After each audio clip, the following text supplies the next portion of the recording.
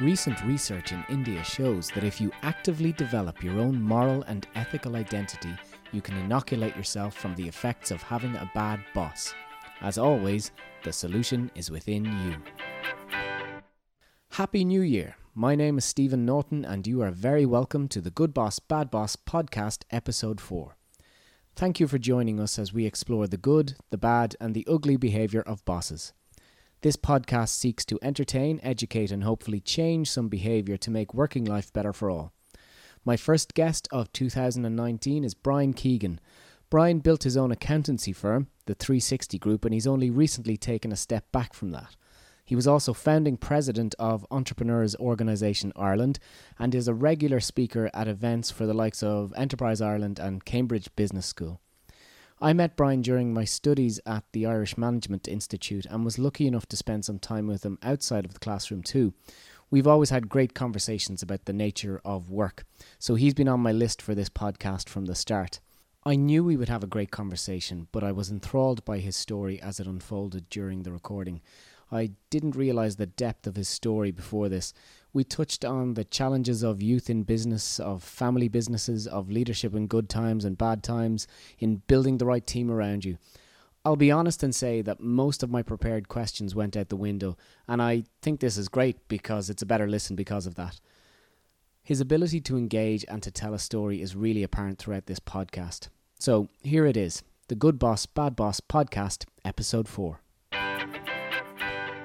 Hi Brian, you're very welcome to the Good Boss, Bad Boss podcast, and thank you for inviting me to the lovely Allenswood. Definitely the nicest place I've interviewed anybody so far. It's a picturesque scenery. Just to paint the picture for everybody listening, we're sitting looking out at the rain over the fields, and it's that nice kind of space between spring and winter where the trees are kind of dying to get going, but they know they should hold off because the frost is yet to come. It's a bit like that, isn't it? Hi, Happy New Year to you if it's not too late. No, it's mid-January. Always okay to say that. Happy New Year. We'll get straight into it. There'll be a lot of people listening to go, who the hell is Brian Keegan? And why should he be on this podcast? I know you as a colleague in learning. We went to the IMI together and we've studied NLP as well with the great Michael Cahill. Here in Allenswood, we had a great 5 months together during that as well. And I've come to you for advice on plenty of things. So that's why I've chosen to speak to you. But we'd like to know a little bit about you. And if you could go right back to the beginning, how did you get here? Right back to the beginning, right back to the womb. How did I get to this point? I left school. My first job was in New York. Yeah. New York City. Your first job? My very first job, yeah. I left school, went straight to New York. I worked on Wall Street. That's your first job? For a year. A lot of people were surprised what I did. I moved furniture for... Oh, right. So it wasn't Gordon Gekko. It wasn't Gordon Gekko. A lot of people go, Wall Street. Yeah. No, I was moving furniture, scraping floors, whatever labouring jobs there was going. All right, okay. That was where it all started for me. And after that, for various reasons, I came back to Ireland, back to work in the family business.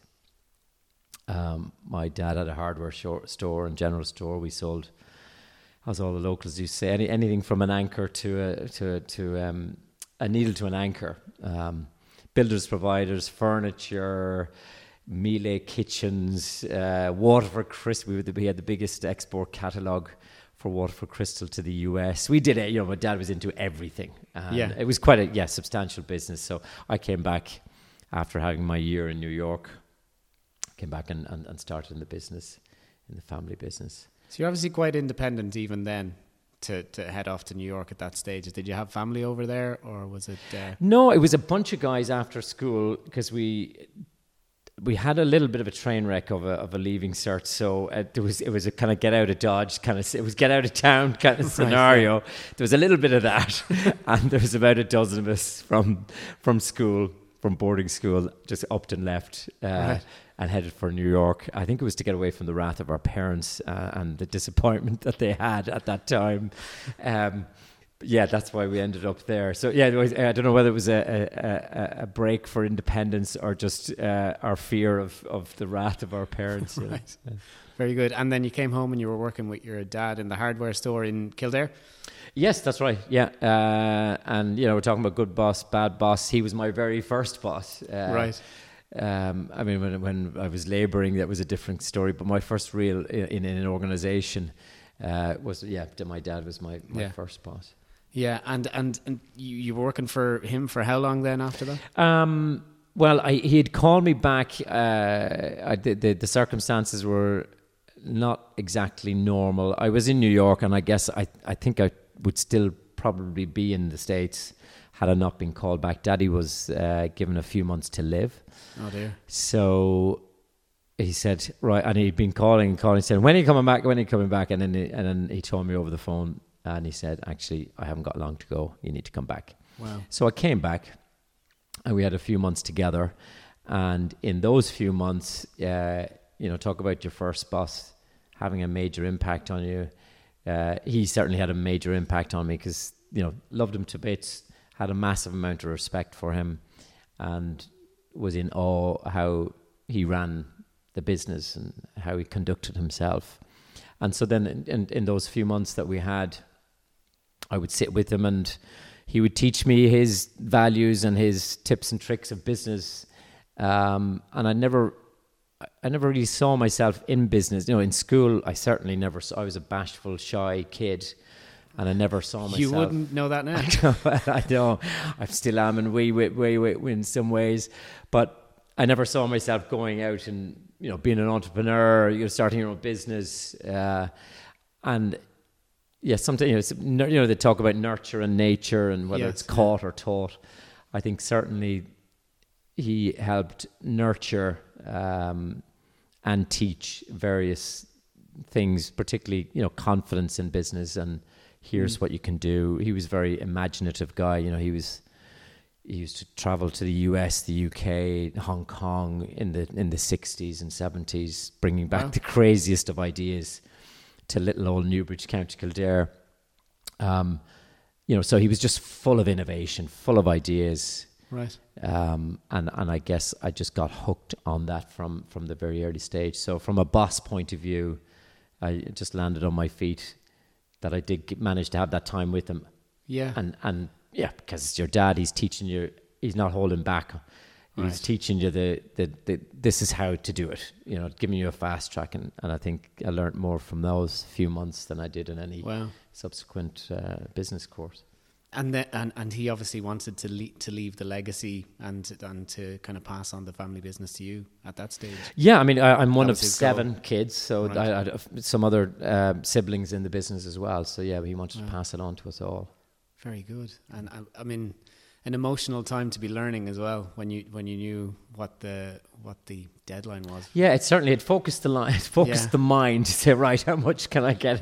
How much can we learn? But we'd sit and do the post in the morning, and I'd run down to the post office, bring it back up to the house, and we'd go through the post together, and he'd tell me about, it was just a great way. Well, actually, here's something in from Hong Kong, here's something in from Singapore, here's something from the States, here's something from down the road.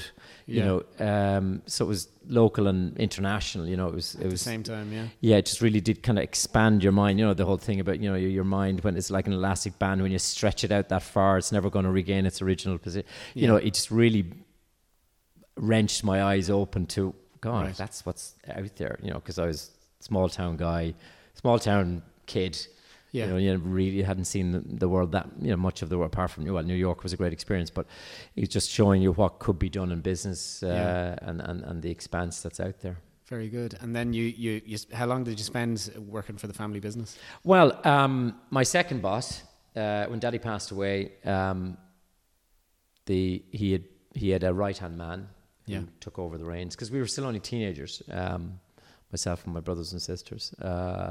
So he had trusted the business to his right-hand man, who was a part qualified accountant, who it was a bit like chalk and cheese. I had no respect for him, no trust. And it was a difficult pair of boots to fill after your dad. He thought he had imagination and innovation, but he really didn't have it at all.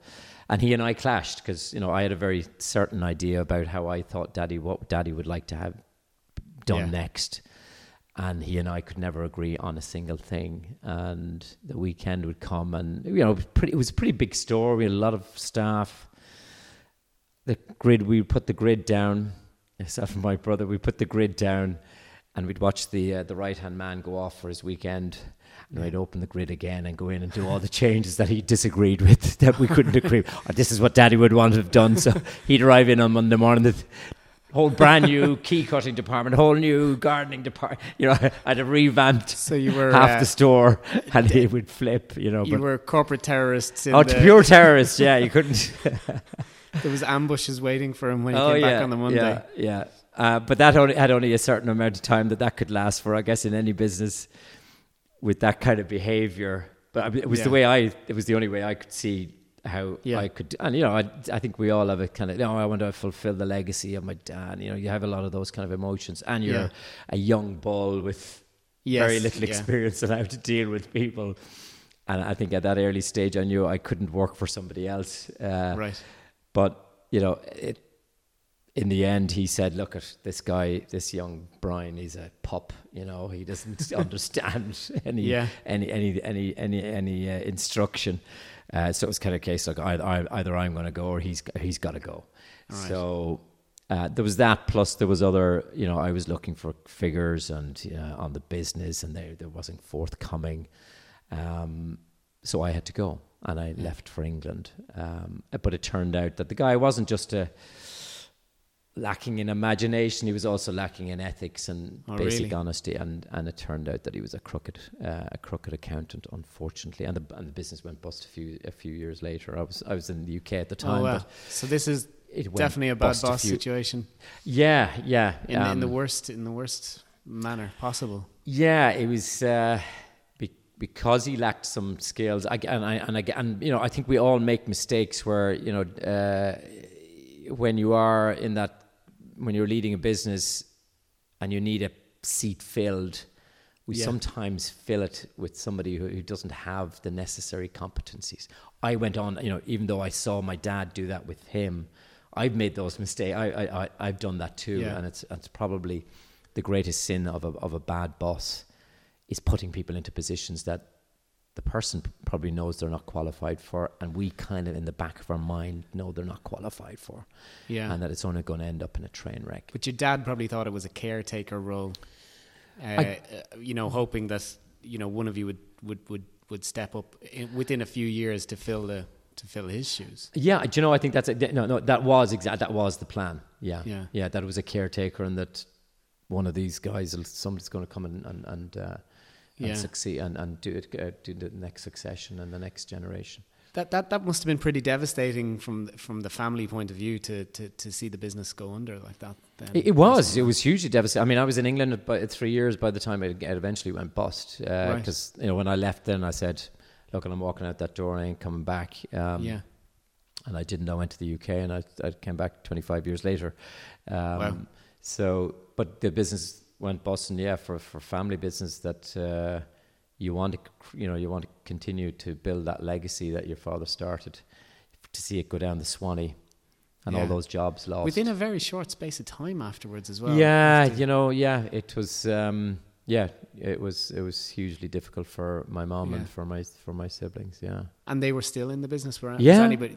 Absolutely. But unfortunately, when you have a crook in there, it's very difficult to know what's going on, particularly when most of us were teenagers, and that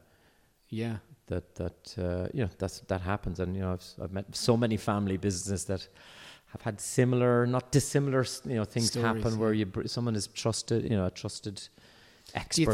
Do you think the trust in a family business situation? Do you think that there is actually an imbalance of trust, because there's a lot of closeness in family businesses where people aren't questioned as much? Maybe, I mean, you were the terrorist who was in there questioning everything, and when you left, maybe that there wasn't as much questioning going on, there wasn't as much challenge.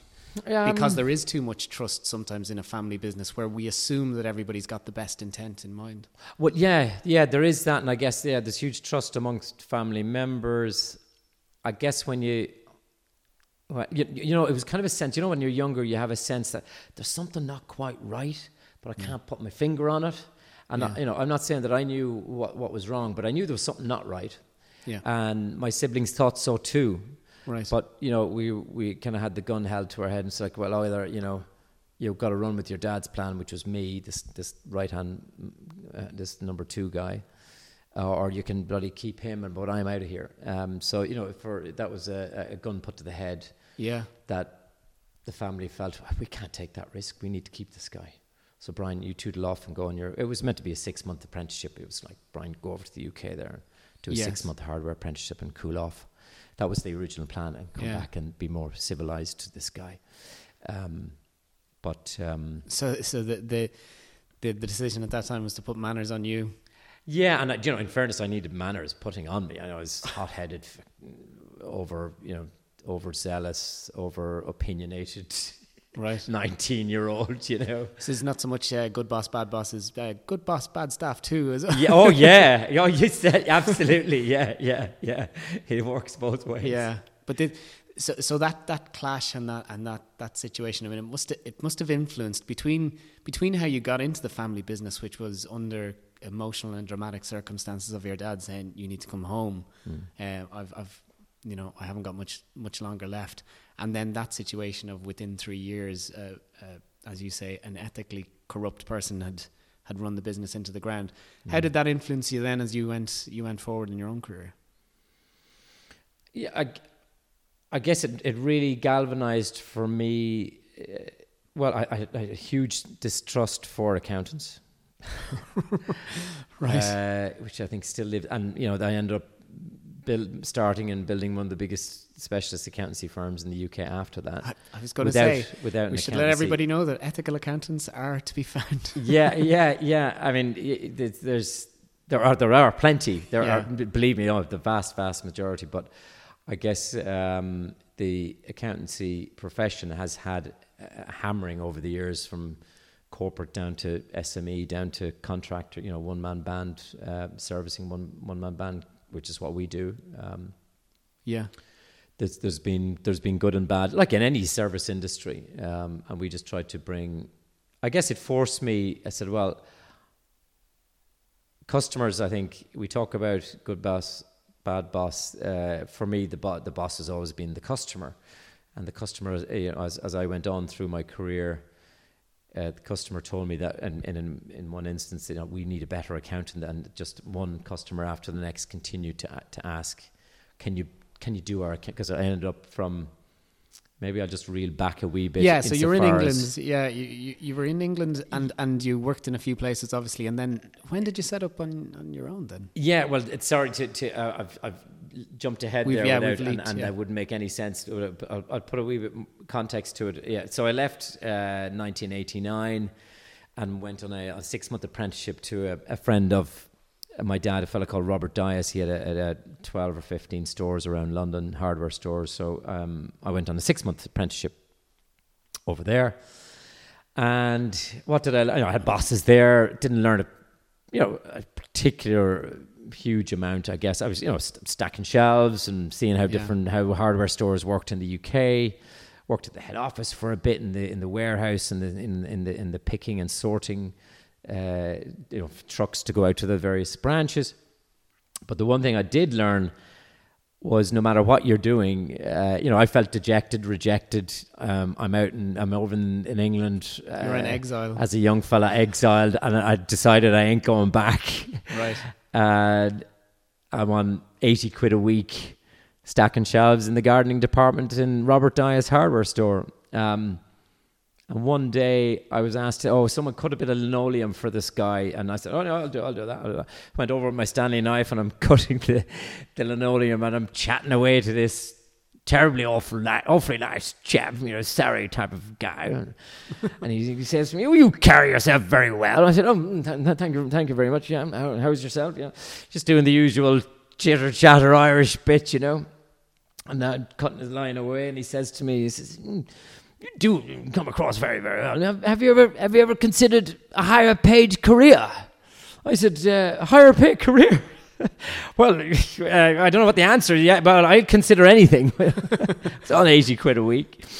And from there, it turned out he was a headhunter for an insurance company. Right. Called GAN. General Portfolio was called at the time, but it went on to General Assurance Nationale. So I went along to Basingstoke at a hotel at Basingstoke, and it was a recruitment seminar to become a self-employed, commission-only insurance, door-to-door insurance guy.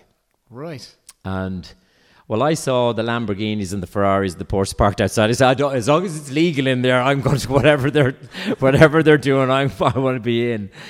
And I went along and I signed up to be, I guess it wasn't a job because there was no salary. There was no, you had to bring your briefcase, go on a training course and come out the other end as a financial advisor, which, it was a real conveyor belt of get as many agents out there as possible. Yes, There's 2,500 agents with GAN at the time. But I loved it. I didn't have any contacts. Normally you're expected to bring your list of family and friends to sell insurance to, but I had family in Birmingham, but you were a stranger in a strange land. So yeah, they were all aunties up in Birmingham. They were all nuns, and they don't buy pensions and life insurance up there. So their souls are taken care of. They're kind of taken care of, yeah. So I just went out and about, door knocked, and ended up within 2 years I was in the top 100 salespeople out of 2,500. It's really just fit my personality. Excellent. To just go door to door, and I just got involved with this because I think it was someone's idea of a joke. I was posted to a town called Aldershot in Hampshire. It's Garrison Town. That's correct. That's absolutely right. Yeah, it's Garrison Town. 55,000 squaddies. So there I was, 1989. This is September. I finished my 6 months in the apprenticeship because I thought I'd see that out, and in September 89, I started in the Aldershot office of this insurance company, going door to door. So I was a Paddy, an Irish guy, selling life assurance to soldiers, British soldiers going to normally Northern Ireland or Germany in the middle of an IRA bombing campaign. So it was. I think it was somebody's idea of a joke. Stick the Irish guy into the British Army. The small talk camp. Was taken care of. Yeah, you kind of. Yeah. But met loads of lovely people, and it turned out that's how the business started. I did that for 9 years at GAN, and most of my clients were army guys who were in the either telecoms or in the engineering corps within the army. And then Maggie Thatcher in the 92, 93 made a bunch of them redundant, and then a lot of them ended up getting a payout and then going into contracting. Yeah. And at that stage, IT and telecoms contracting was in a boom then at that stage. Yeah. Well, it was kind of getting going. Emerging, the boom was beginning. It was just crescendo. We didn't know where it was going to go, but it was just starting. Contracting was a new career, another way of working, a very new way of working. And I just followed these guys all out into contracting and did all their life and pensions and mortgage and healthcare, and replaced. They moved out of the army and started up on their own, so they needed a whole bunch of benefits to replace. So that's what I did, and they were highly paid guys. Instead of putting in 50 quid a month into a pension, you could add a zero to it. Wow. It was 500 a month, and by doing that, you added a zero to your paycheck, your commission check. So for doing the same amount of work, so I kind of figured that. And was it still even 8 years later? Was it still commission only at that stage? Yeah. I mean, some proper regulation came in, proper qualifications came in. Yeah. You had to go through your qualifications to stay in, and the population was about. And it was nearly 250,000 financial people who call themselves financial advisors in the UK at that stage. Yeah. But it dropped down to about 70,000 when they brought in the regulation. So, which was great for us. If you were serious about it and serious about delivering good ethical financial advice and delivering the service to these guys, particularly these high net income people wanted that service. And who was your boss at that stage? Like, so you're working essentially for yourself, but under this umbrella, is it? So, or did you have a boss that was demanding results? Yeah, you had a branch manager who would sign off the work that you were doing. But apart from that, you were a self-employed agent. You know, if you didn't work, you didn't get paid. You know, if the business didn't stay on the books, you claw back. You know, you kind of ran your own little. Yeah, you're a self-employed agent, so you just got on with it. Like a franchise nearly. Yeah. And then I built a team. I had about 20, 22 other financial advisors that I recruited and brought into my team. Right. And we specialized in contractors. And so at that stage, that was your first experience of being the boss. Yeah. You know, essentially that was those people that you recruited in were your first employees, even though they would have been self-employed in the same way. Yeah. And I had somebody I would consider my boss. He was on my commission tree. He was getting a cut on my commission further up. And you came across good and bad in that respect. You know, I remember having one guy who was my compliance supervisor, and who was your kind of boss, but it was half motivating you to get out and do more door knocking, half making sure that you were doing things compliantly. And I remember talking about bad boss. I remember coming in one Monday morning, and I had no appointments in the calendar, so I had to really get myself a bit revved up. Yeah. And I went saying, "Oh, hi, Matt. Not feeling great." He said, "Don't talk to me today. I'm in a bad mood." And I went, But you're my boss. You're telling me don't talk to you. I need to rev myself up to go out and get prospects. And you're telling me don't annoy you because you're not in a good mood today. That had a dramatic effect. It's like how do you bring he obviously was having problems at home or wherever it was. But that taught me is that, you know, once you step over the threshold going in to your job, to your work, that you leave all those problems behind you. Yeah. Because you bring a problem, you know, that you have outside of work into work, you've now got two problems.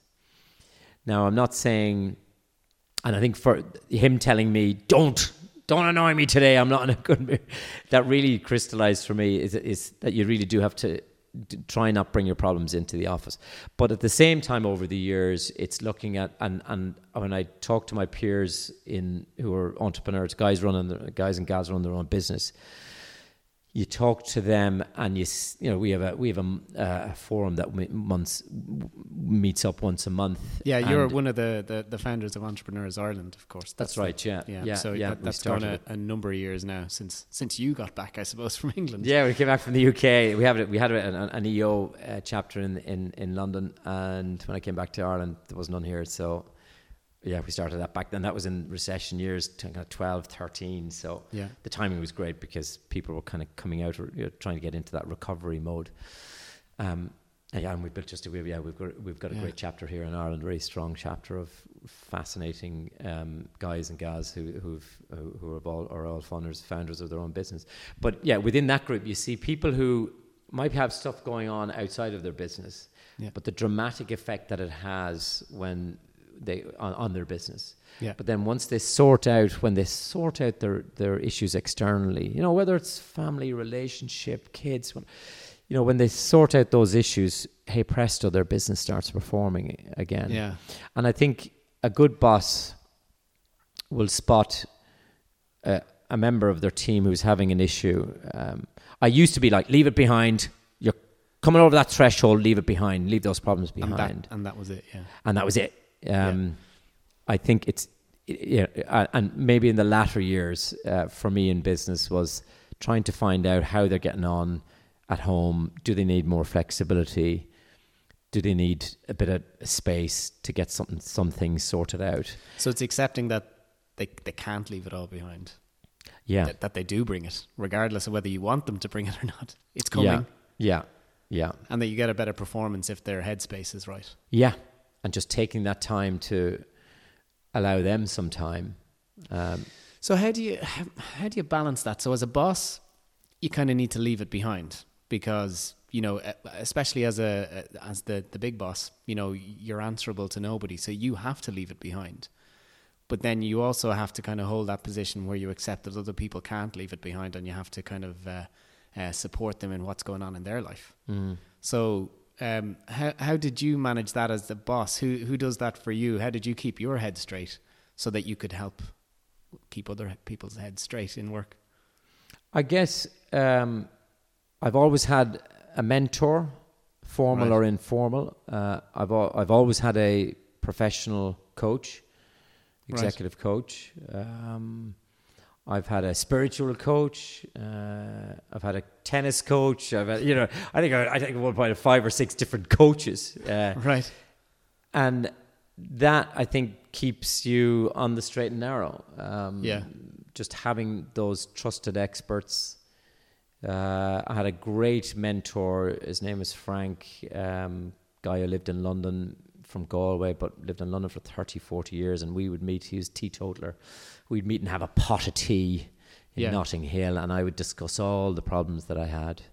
And he would sit and listen. And just incredible guy. It was an introduction from a friend back in 1989 when I was going into financial services. There was 2 people who helped me at that stage, saying, "What?" Because my family back home were going, "What are you doing? You're selling life assurance. You're meant to be coming back to the hardware store." No, I'm going to. So well, okay, we can't stop you doing that. So they put me in touch with a couple of people, and those people, 2 people in particular, were mentors for me.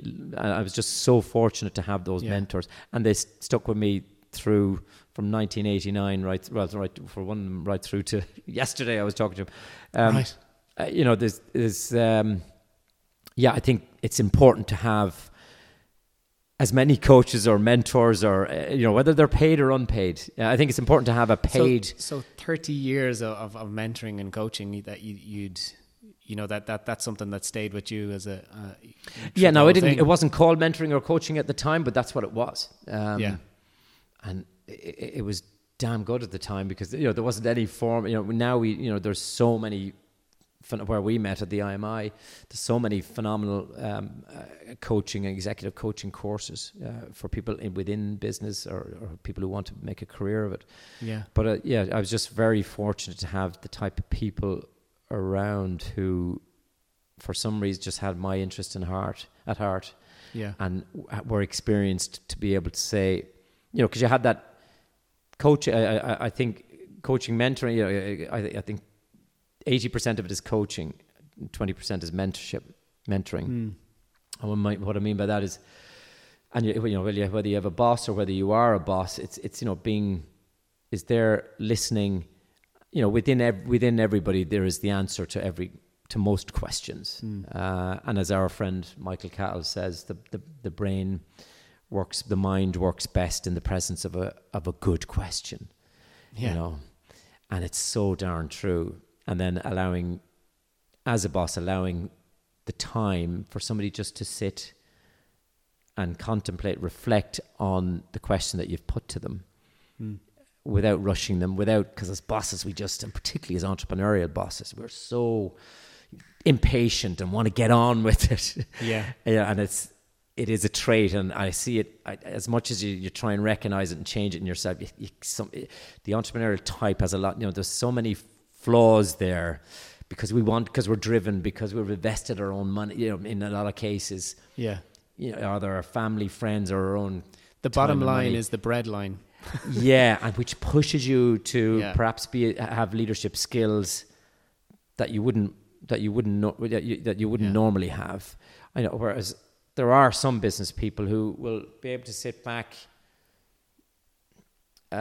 Every entrepreneur has a sense of urgency, but some are able to, I guess, keep that sense of urgency, but also keep that sense of patience and allow their people time to think and make their own mind up, rather than having this dictatorial, autocratic type of leadership, which happens a lot.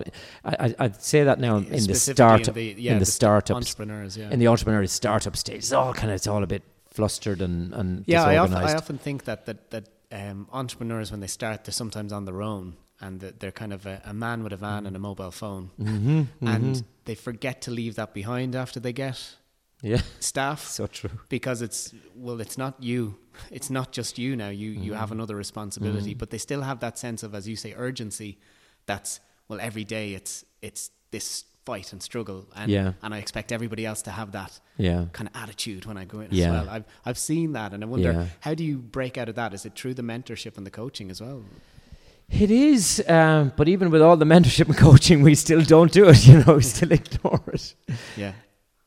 That's a really interesting observation, because it is so true. We, particularly when you're going from startup to scale up, yeah, and then into we had 6 offices up and down the country. We're 60 million turnover with 100 odd staff, but I was still treating it like it was still a little old me. Yeah, yeah.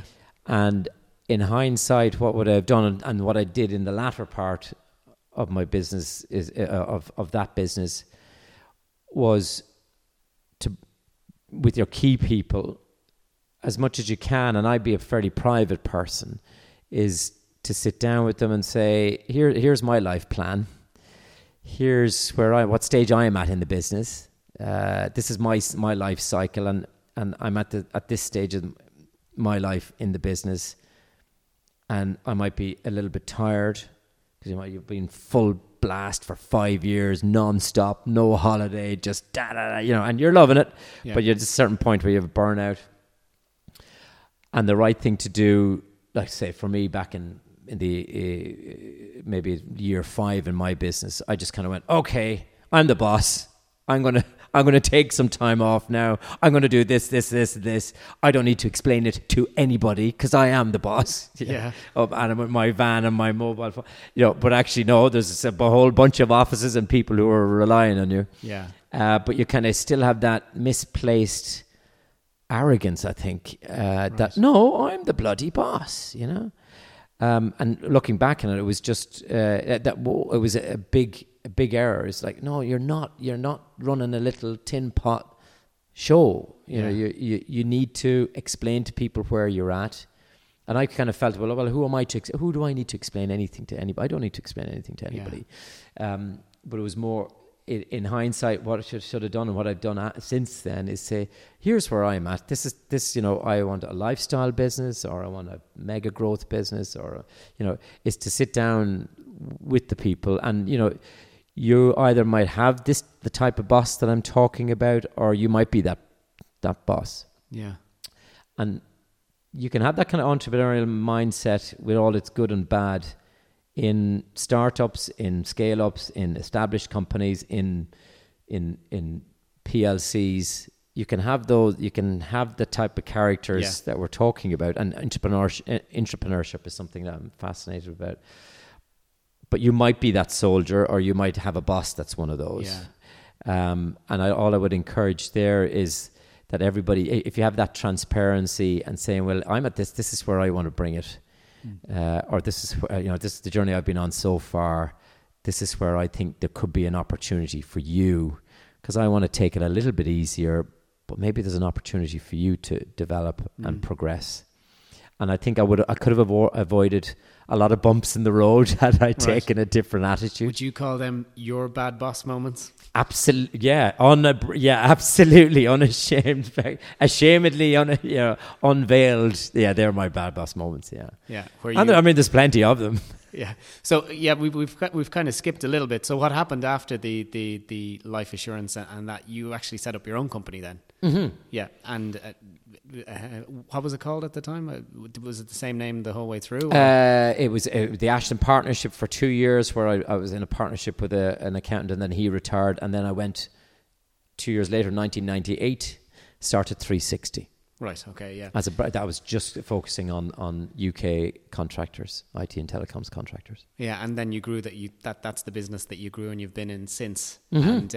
And you've more recently you've kind of exited that business now. That's right. Yeah. Just in November gone. Yeah, exited that after 20 years. And so that's a lot of time being a boss, and as you say, not having a boss. When I asked you to do this initially, you were like, "But Stephen, I haven't had too many bosses." Yeah. But as you can see, what I mean, the things that stick with you from those bosses. I mean, going back to when you were a teenager, even that's the influence bosses have. Huge. And then you were a boss, and we talked about the times that you were maybe not a good boss. Mm-hmm. But what do you think of the times where you were a really good boss? What do you think made the difference to your staff being a good boss? I think I could probably concentrate and talk more about how I was more of a bad boss. We're pre-programmed to look at the. Aren't we? Look at It's incredible. Yeah. But I think it's useful because I'd seen the outcome, and then changing that habit, that behavior, made me become a better boss. Give us the bad boss. Give us the bad boss moment. Give us your stellar bad boss moment. Really, so I think when I'm going to make you feel really bad about it. Yeah, really. whip ourselves. I think particularly in a business environment, we have, I'm a high D. You know the DISC profile? Yes, yeah. Dominant style, yeah. Dominance, influence, steadiness, compliance. Yeah. I'm a D. I'm a high D, high I guy. My I is higher than the D. So for people who don't have their Jungian theory up to date, this is where if you're a high D, you're very task focused and very fast paced. That'd be correct, yeah? Correct. Absolutely. Yeah. And you surround yourself with people who are like we are, don't we? Yeah. And I had recruited a bunch of people, particularly on the sales side, who were like I was, who are like I am still. Results-oriented people. Results-driven, people. And you end up with a group think that people who are not like we are ended up, and this is something that I learned was when looking, I'll give you an example. We built software, our payroll software, back in the early 2000s, and it was leading edge. Everything was things were going online. We built it on .NET technology. It was a really clever bit of kit. And myself and my sales director, another high D, high I guy, of course, we would be adding on modules, bolt-ons to this software, going, we're going to kill the market with this, And the high S, high C accountant payroll guy would be kind of putting his hand up, but not really. And we go, yeah, let's go ahead, ton of cash into that. And hey presto, nobody ever used those bolt-ons, those extra bits. And the high S, high C guys go, well, we tried, we told you, No, you didn't, But, people are just, I guess it's recognizing all the different types. It seems like such an obvious leadership point to make, is that recognizing every different type. We've talked about the Enneagram, the different types. The DISC profile talks about 4 different character types, but there are, Myers-Briggs, there are so many different types, and I think for a while I built a company with just so top heavy of one type. Yeah, high D's and high I's, and it tends to be those types that rise to, the entrepreneur needs to be results focused. The entrepreneur needs to be task focused. So you can tend to actually have a lot of companies that actually get a bit of red, a bit of high D, and results focused and task focused at the top, because that's what was needed at the time. At the start, but finding the balance after that period of kind of burning platform is finished is the key, isn't it? Yes. And that's what did follow. And that's something that I did recognize. And it became, I think... Only after you threw a load of cash at something that didn't work. There was a couple of trainers going, how did that happen? It's just because we were all jollying along on that bus and then nobody thought... Train wreck is probably... Actually, it's probably like having a train versus having everybody putting on a backpack and hiking paths. Because it's like, actually, this is the track we're going. You're either on or you're off. Correct, yeah. Whereas... when you're at a stage where you kind of say, okay, we're going to move through this this forest now. Can everybody find a path through here, and we'll pick the best one? That's a great analogy, actually, because it was so far away from the backpack and the path up the hill, which was actually the journey. But isn't it funny? Just the use of language there. Yeah, the train wreck just the train was like, because it was one track. But you got everybody on board. It's either get on the seat, it was all Jim Collins, and we were doing all of that, making sure the right people in the right seats. But we had people in the seats, but we thought there were similar salesy type of guys. But actually, we needed someone who was far more methodical, more. It's just we feel so comfortable being surrounded, and particularly when you're the boss and making the ultimate decisions on selection and resourcing.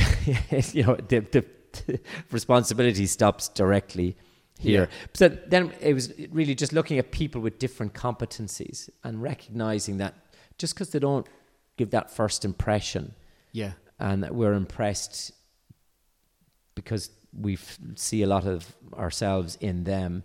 Yeah. I went looking for totally different people, and after that experience, you deliberately went out and went, hang on, I need we I need a found blend some here. cracking, because we ran 4 different parts of the business. One was financial services, where I came from. The other was the accounting. The other was payroll, and the other was international contracts. Wow. And finding you had to get the right levels of skill in each of those departments. Now, in some cases you had to kiss many frogs to find eventually the right person. But we've had Steve, who's been with me since 2002. He bought out the financial services side. Hugely competent guy, and others who I really believe that good people don't need managing. Right. They require maybe a bit of inspiration, a bit of guidance. It's a different dynamic when you've got that right, and when you've chosen somebody. It's a two-way process. It used to be, I'm the boss, I've got the job, impress me. That's long since gone. Choosing that, and for the employee, and it's as much the responsibility of the individual joining an organization to say, do they have the right values and the right direction, the right mission, the same mission that I'm looking at? It's not a right or wrong, it's whether it matches your value, whether your values match theirs. And later on we would do value exercises to see, well, what direction does the company want? What kind of people do we want on board? And that made our decision making so much easier, particularly in selection of people. If you've got crystal clear values, you see somebody walking through the door after 5 minutes, they don't tick all the value boxes. So it's a decision. So you would hire for that. The whole panel. You would hire for that kind of value fit in your company. Yeah. And that, I suppose, then helps the clashes that you don't need. Because if you have the same values, you can always kind of rely on that base when you're having any conflict. It's like, well, we know that we're here for the same reasons and we have the same values. I mean, when the team, it's difficult to have a team that's humming constantly. Yeah, I guess I do know guys and gals who got companies that seem to just tick and hum perfectly all the time. Haven't figured out the magic of that. Because for me, there were certain periods of eras of the company that we just absolutely killed it, and then other times when we didn't, and I had to regather, regroup. I guess I'd probably say that the key thing is they seem to hum, but they probably don't. I mean, because of all the reasons we've talked about, that people are bringing different things at different times, to things are happening in their lives, humming constantly isn't an option. No, I guess you're right. Actually, it is a perception. I mean, when you talked about the good boss, bad boss, I was talking at what about the boss, good time boss or bad time boss? Yeah, and just the different dynamic of the good and bad boss in those two different eras. Yeah. And I guess it's easy to be a good boss in good times. Yeah, when it's humming. Exactly. You look like a brilliant boss. If you're a bad boss in good times, you really need to look at whether leadership is your gig or not. Yeah. But it's a different story. I think it's hard to be a good boss in bad times. It's very easy to be a bad boss in bad times. Yeah. And what does a good boss in bad times look like? I guess somebody, the bad in bad time. I guess giving you some examples. When we came we had between 1998 and 2001, we had 3 or 4 years of an incredible run where I started the business and contracting was just really taking flight. We had Y2K coming up in the year 2000. People were being dragged out of retirement to go contracting to fix the Y2K bug. Graduates were being thrown at 25, 30 quid an hour contract straight out of school, and we were we set up their company, did all their payroll. So it was just gangbusters. It was the Brexit of its day. Oh, what? But in a positive, This was a growth thing. UK. There was a growth UK, exciting UK. Not that everybody's sitting on their hands in the UK Brexit, which is the saddest thing I've seen happen to the UK. It's very unfortunate, but hopefully that will change in the very near future. At the time, though, in good times, growth times, it's so easy to give people pay rises and great reviews and massive staff event, Christmas, parties and the whole time it just seemed like a party, opening offices, there were customers coming through the door. It's such a different dynamic, and my dad used to say, even a turkey can, with a good enough headwind, even a turkey will fly. And we were a little bit like that. And then when the wind died down or came to an abrupt halt in 2001, starting with 9/11, and then the all the dot-com hype, if you recall, at that time, was found out. It's like, these totally overvalued companies who had poured huge amounts of investment in turn took on lots of contractors. All of that came to an end. Lots of our contractors were terminated or took 40-50% rate cuts. So it was a really tough time. In 2001, after 9/11, the phones just stopped ringing. Wow. So that plus more competition in the market. When we started, there was maybe 4 or 5 competitors. There's now 300.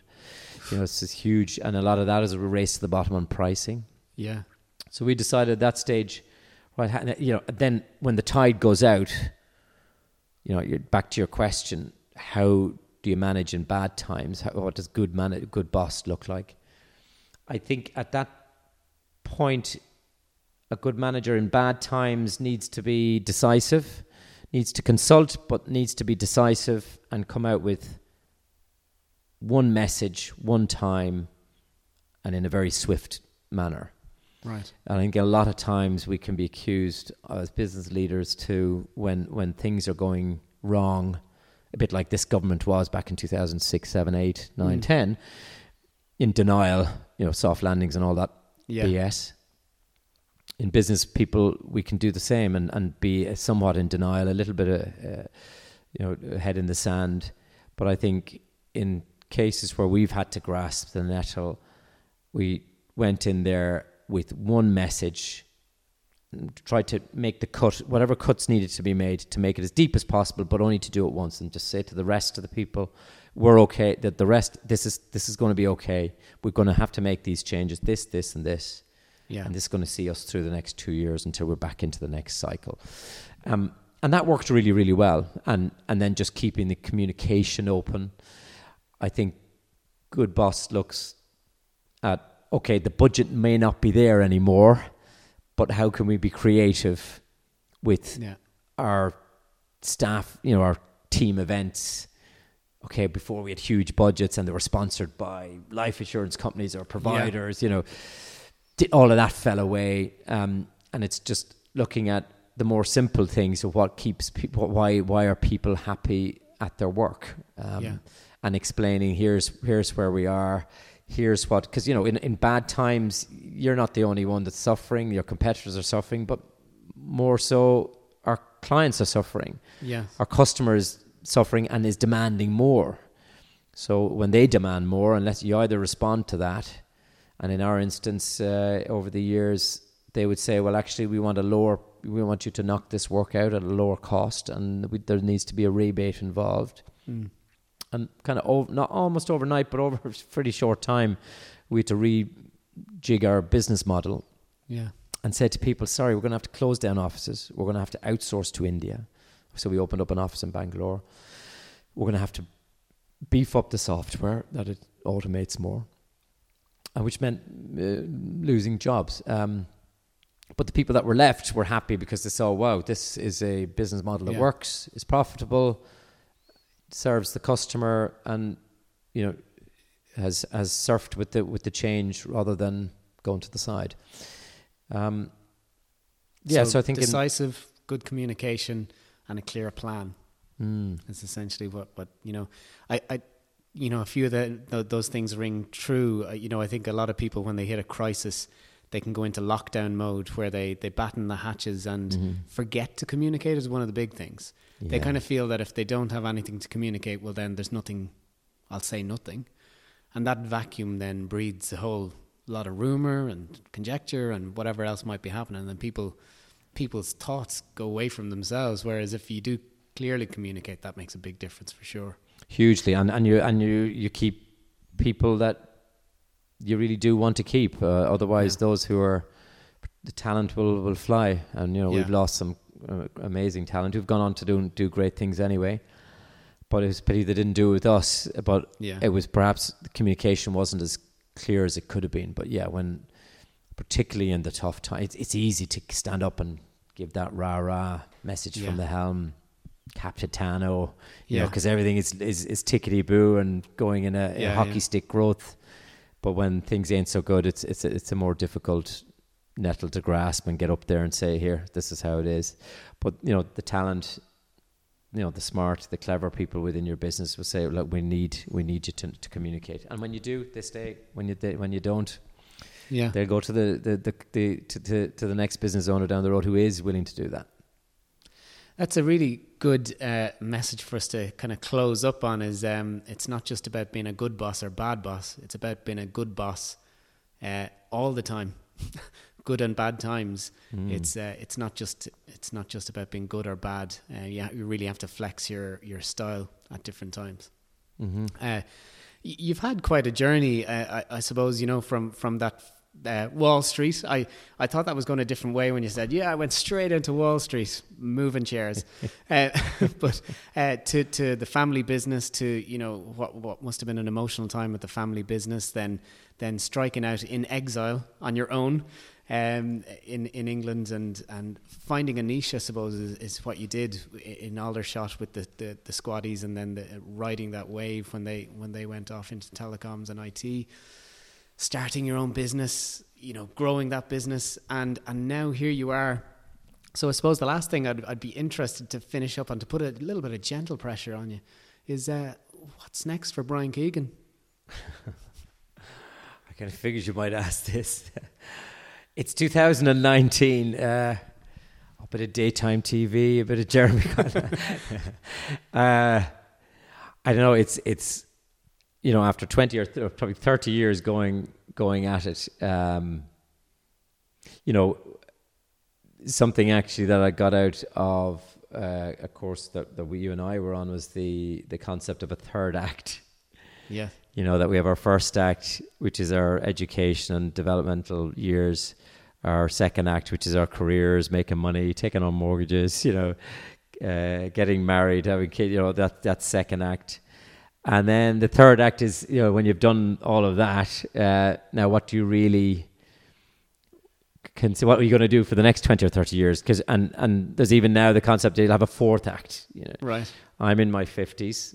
I want to do something for the next 20 years that revs the socks out of me.